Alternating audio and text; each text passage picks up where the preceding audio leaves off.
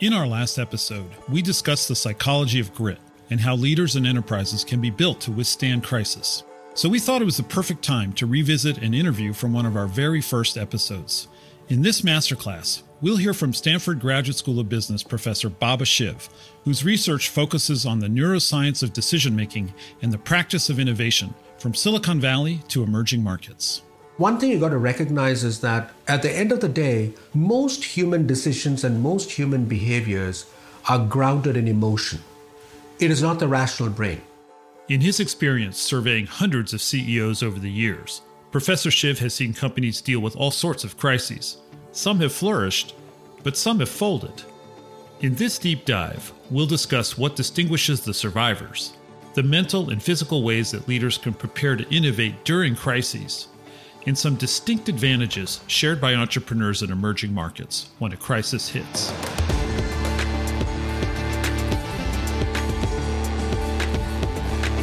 I'm Darius Teeter, and this is a masterclass by Grit and Growth with Stanford Graduate School of Business, the show where Africa and South Asia's intrepid entrepreneurs share their trials and triumphs.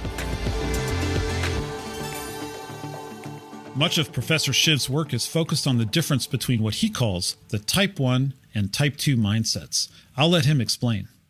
If you have read Danny Kahneman's book, Thinking Fast and Slow, that's exactly what he says, that most of our decisions are made by fast-thinking systems, what I call emotional systems, not by slow-thinking deliberative systems. We've got to understand, how does the emotional brain work? The way the emotional brain is geared to behave at any given point in time will depend upon the mindset that prevails or the mental state that prevails at that point in time.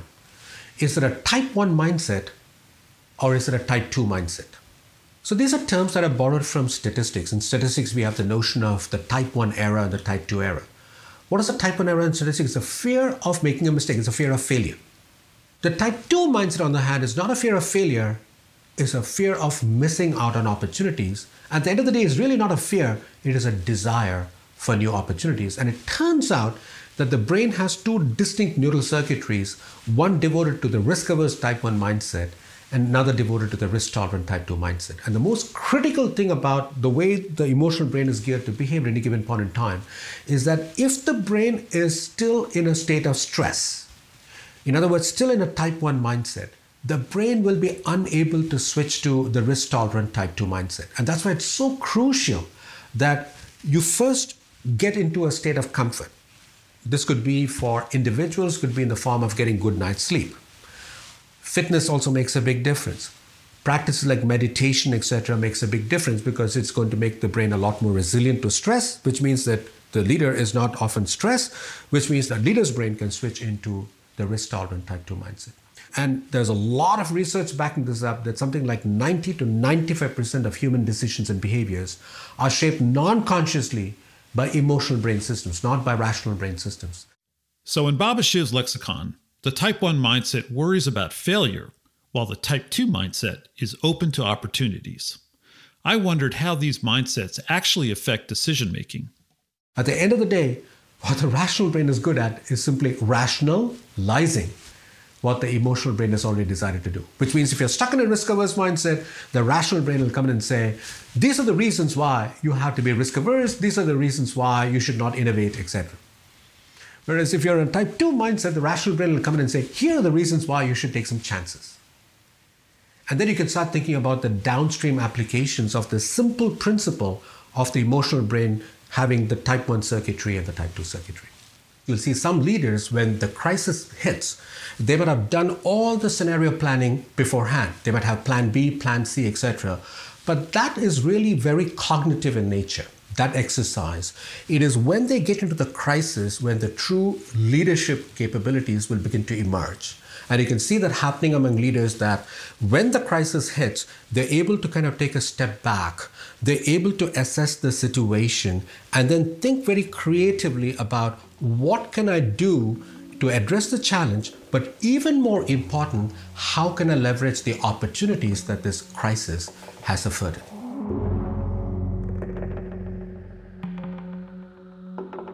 Of course, the mind is part of the body, and our mindset is affected by our physical condition. So what can we do to achieve a Type 2 mindset? Here's what Baba Shiv recommends. How should a leader go about managing a crisis? First and foremost, the person needs to calm down. First thing I would advise leaders to do is get good sleep. What tends to happen during crises is that leaders are fighting a lot of fires, and what they would sacrifice is sleep.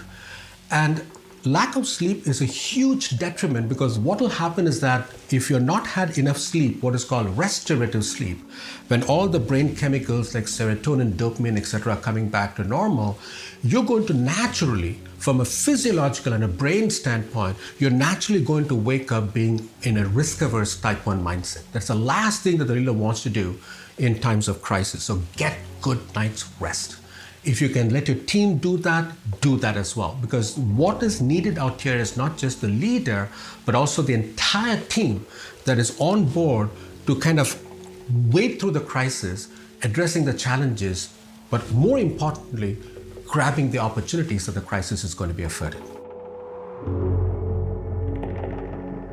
The second thing that I would do is that even before any crisis hits, a leader should get into practices like meditation, yoga, tai chi, etc. Now, this might sound like some kind of yoga master kind of teaching you. No, there's a lot of science behind this, suggesting that if you engage in practices like tai chi, yoga, meditation, etc., that slows down your breathing, your brain is going to become a lot more resilient to stress. So when a crisis hits, get good night's sleep. And if you're not yet practicing, the leader is not yet practicing meditation, tai chi, yoga, etc., slowing down their breath, they should start that practice just to make sure that the brain is able to go into the innovative or the type 2 risk-tolerant mindset. There are even ways to physically measure how prepared your mind is to deal with stress. So technology is going to definitely help us going forward, right? I mean, so if you think about how resilient your brain is to stress is highly correlated with what is referred to as heart rate variability. Heart rate variability essentially taps into the parasympathetic nervous system. So we have the sympathetic nervous system and the parasympathetic. The sympathetic is the fight-flight system, and the parasympathetic is the rest digest system, calm down, etc. If you want to know if your brain is inherently resilient to stress, you can easily monitor your heart rate variability. There are a lot of ways of doing that. You can do this with your phone. There are other ones that are out there. You can measure your heart rate variability, and the heart rate variability essentially is the following. The heart doesn't beat like a metronome. We think that it is beating at regular intervals. It is not. There is always a fluctuation between beats. So it is called beat-to-beat interval. The beat-to-beat interval will always have a fluctuation. The greater the fluctuation, the greater the variability, in other words, greater the heart rate variability, the more resilient the brain is to stress. So one of the things that a leader could do, thanks to technology, is to monitor their heart rate variability at any given point in time, which will tell them, are they in a position right now to make a decision, an important decision? Many leaders in times of crisis fall back on tried and true products, customers, and markets. They go with what they know, or they take a wait-and-see approach. That may seem reasonable, but is it right? So let's think about it. Why is crisis the best time to innovate? It is Charles Darwin who said that it is not the strongest of the species that survives, not even the most intelligent. The one that is going to survive is the one that is most adaptable to change.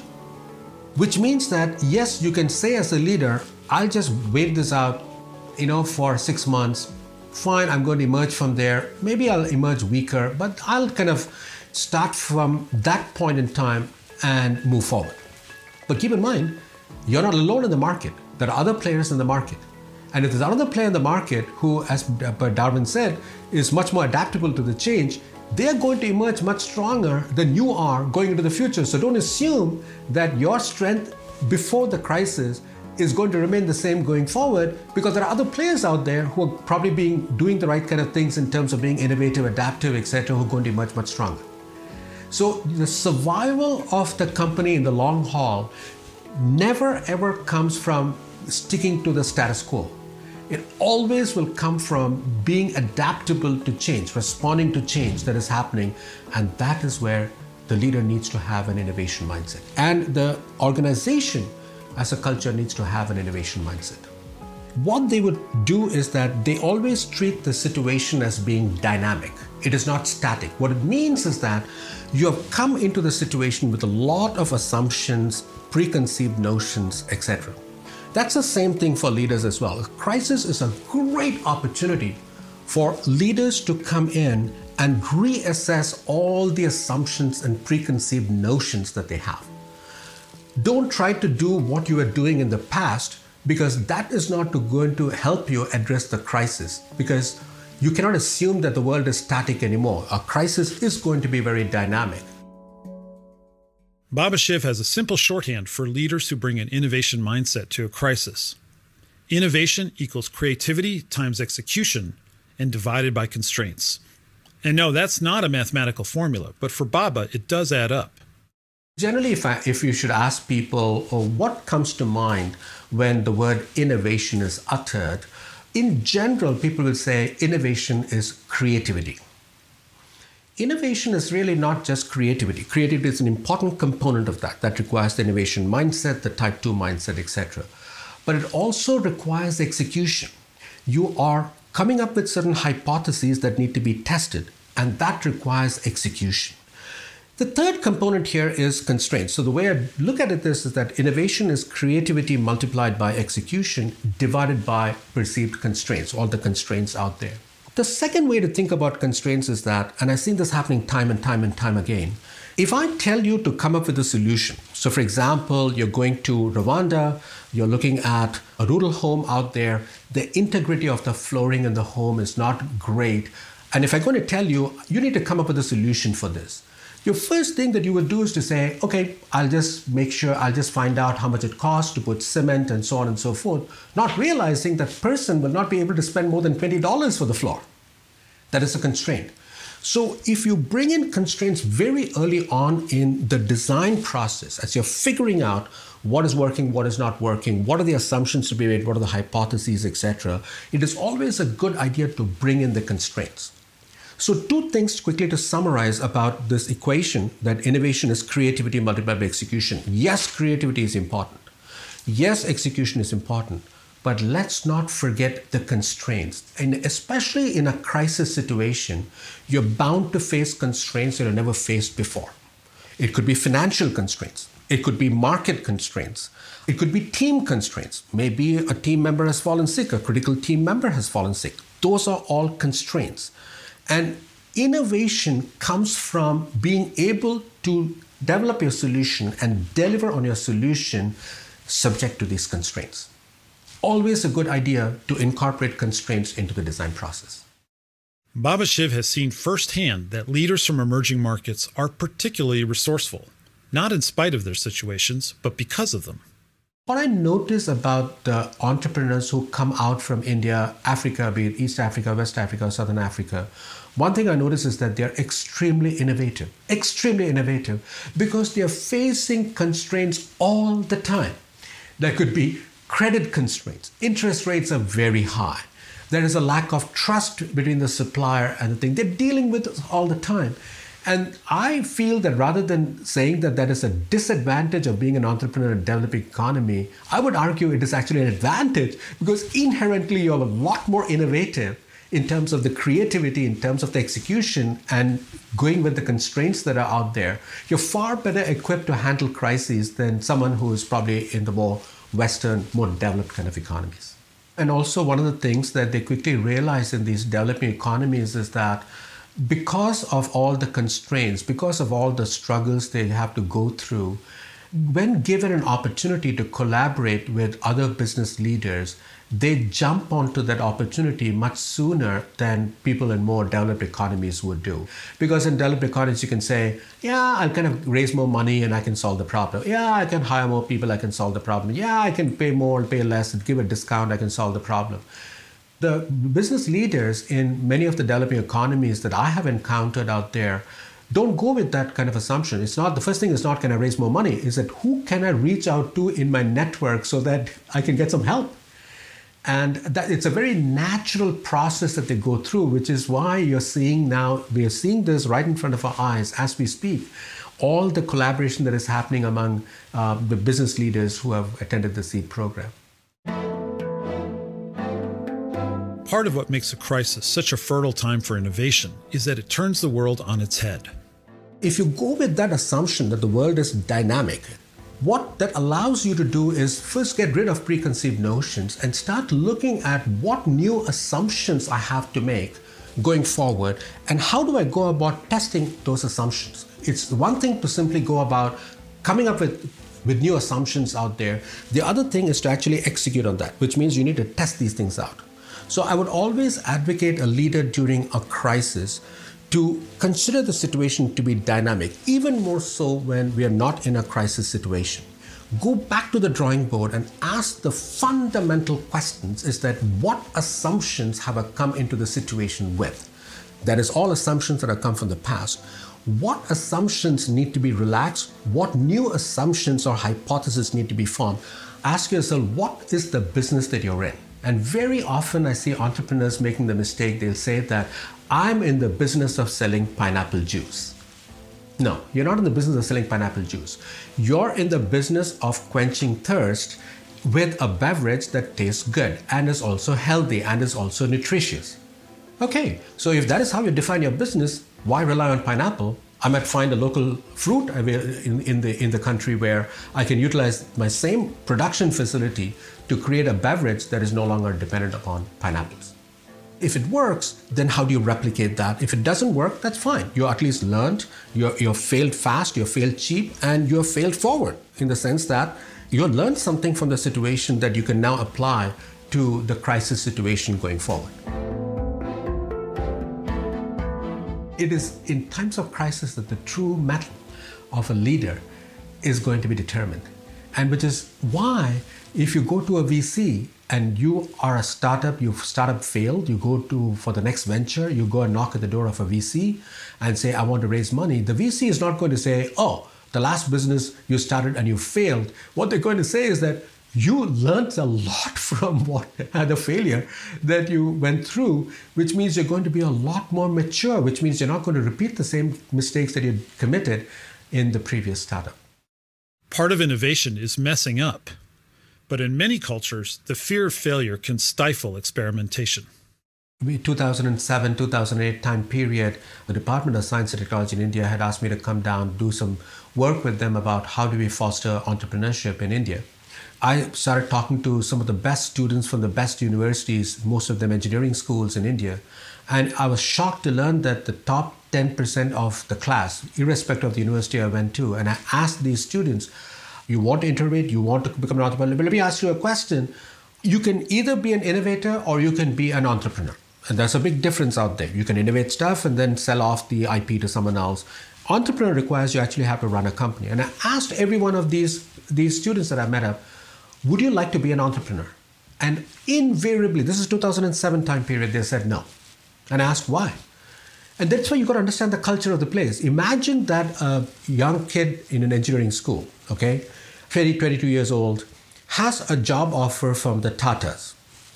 The person cannot make career decisions on their own. That's the culture of India and many of the Asian countries, and also countries in Africa, by the way, where if I have to make these career decisions, I have to consult my parents. I have to consult my uncle, my aunts, and so on and so forth. There are multiple people out there.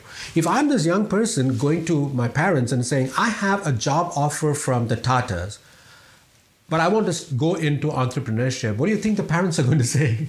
They're going to say, you are stupid. This is how I brought you up. And therefore, when you're designing these solutions, you've got to be acutely aware of the cultural context that we are operating in. And it's absolutely right that in most cultures out there, failure is not tolerated. Failure is ridiculed, sometimes even punished. Right? That's kind of state out there. Hopefully what the Graduate School of Business is doing, because that is the mission of the Graduate School of Business, is to change lives, change organizations, change the world, is for us to create these ecosystems where failure is no longer going to be seen as taboo.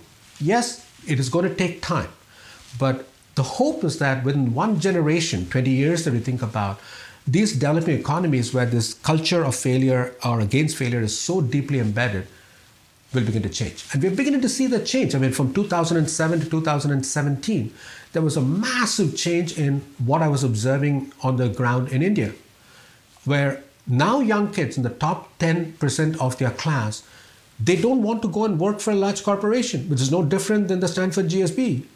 They want to work in a startup, either an early stage or a growth stage startup. Why? Because that taboo has disappeared. And why has that happened? That's because now there are role models. There are people who started companies like Flipkart in India, etc., who become very successful. Now the parents are saying, yeah, you have an offer from the Tatas, but I don't want you to go and work in the Tatas out there. That is for the previous generation. I would rather you go and start a company and make it into the next Flipkart of the world.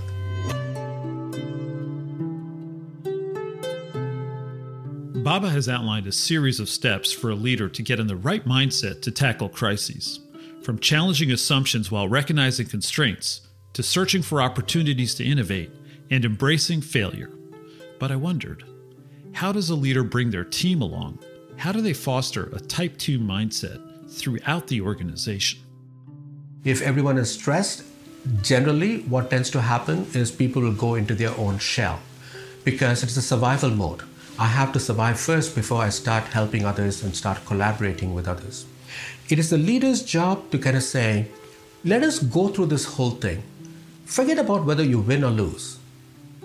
Ask yourself the question, are you going to feel proud with yourself of what you did? And you're going to feel proud when you're giving your best.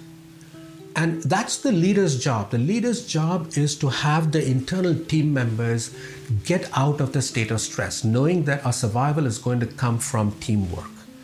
And the second critical factor that they have to be looking at, the leaders have to be doing, is for the team members to kind of put in place the culture and the space out there so that they can start now reaching out and collaborating among one another.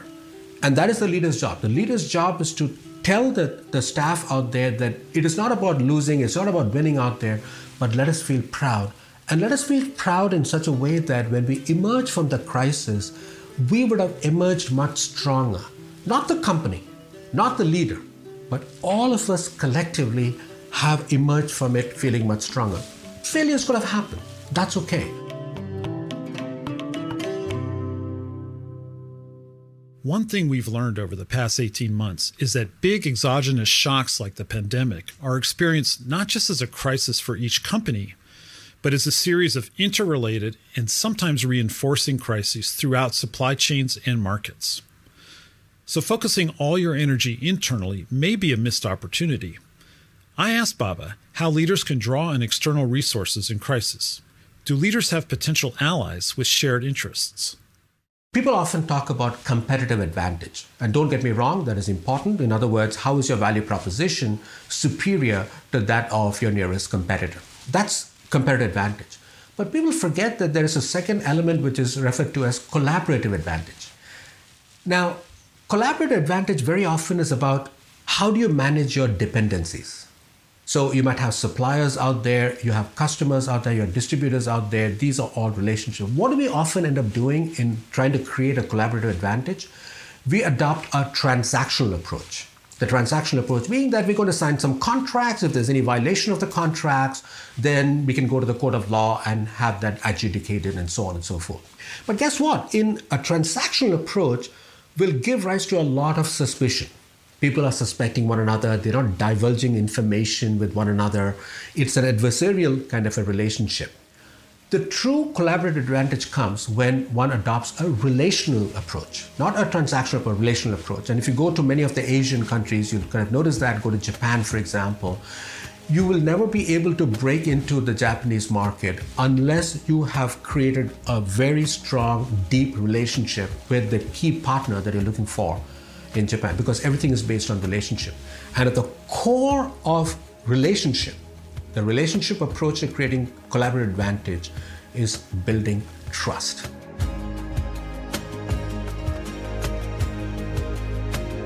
It is in times of crisis when everyone is struggling. It's not just you. You're not alone in this. There are other people also who are struggling out there.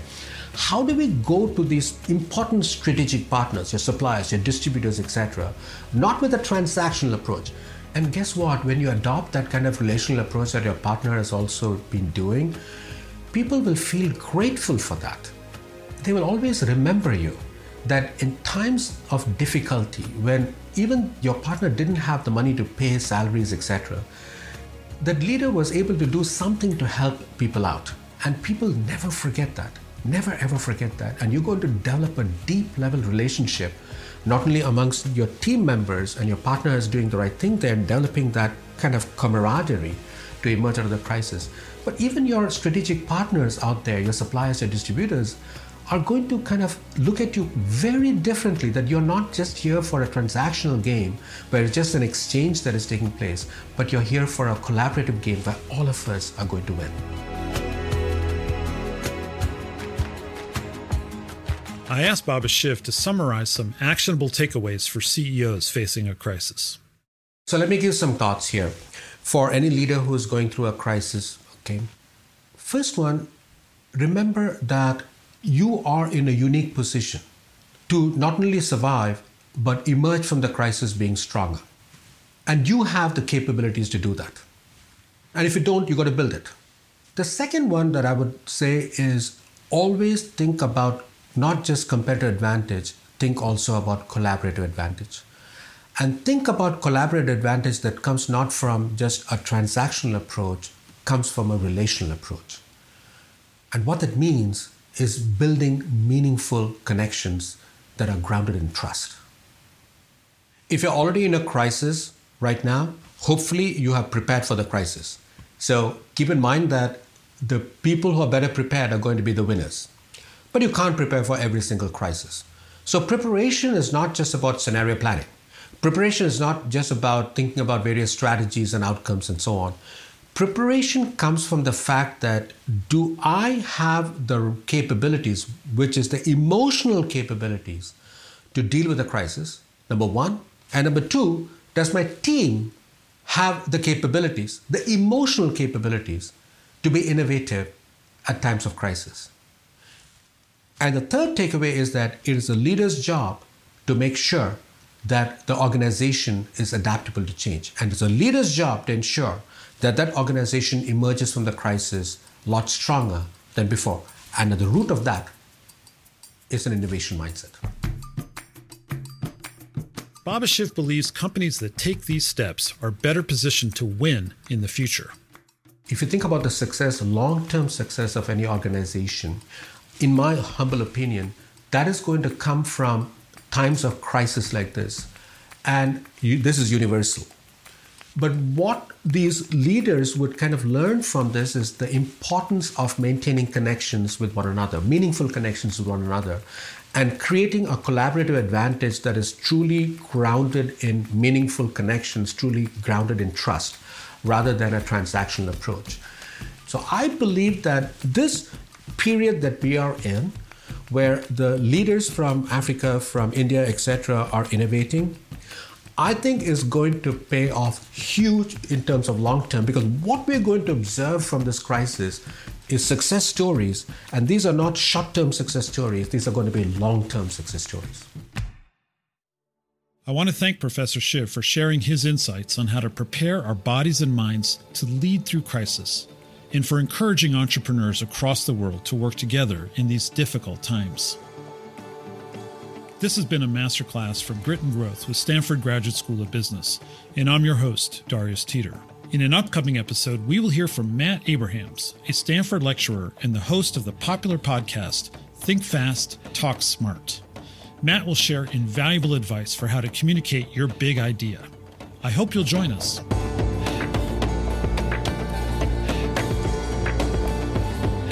If you want to find out more about how Stanford Graduate School of Business is partnering with entrepreneurs throughout Africa and South Asia through Stanford Seed, visit us at seed.stanford.edu/podcast.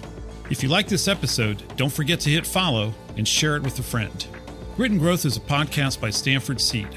Lori Fuller researched and developed content for this episode with additional research by Jeff Prickett.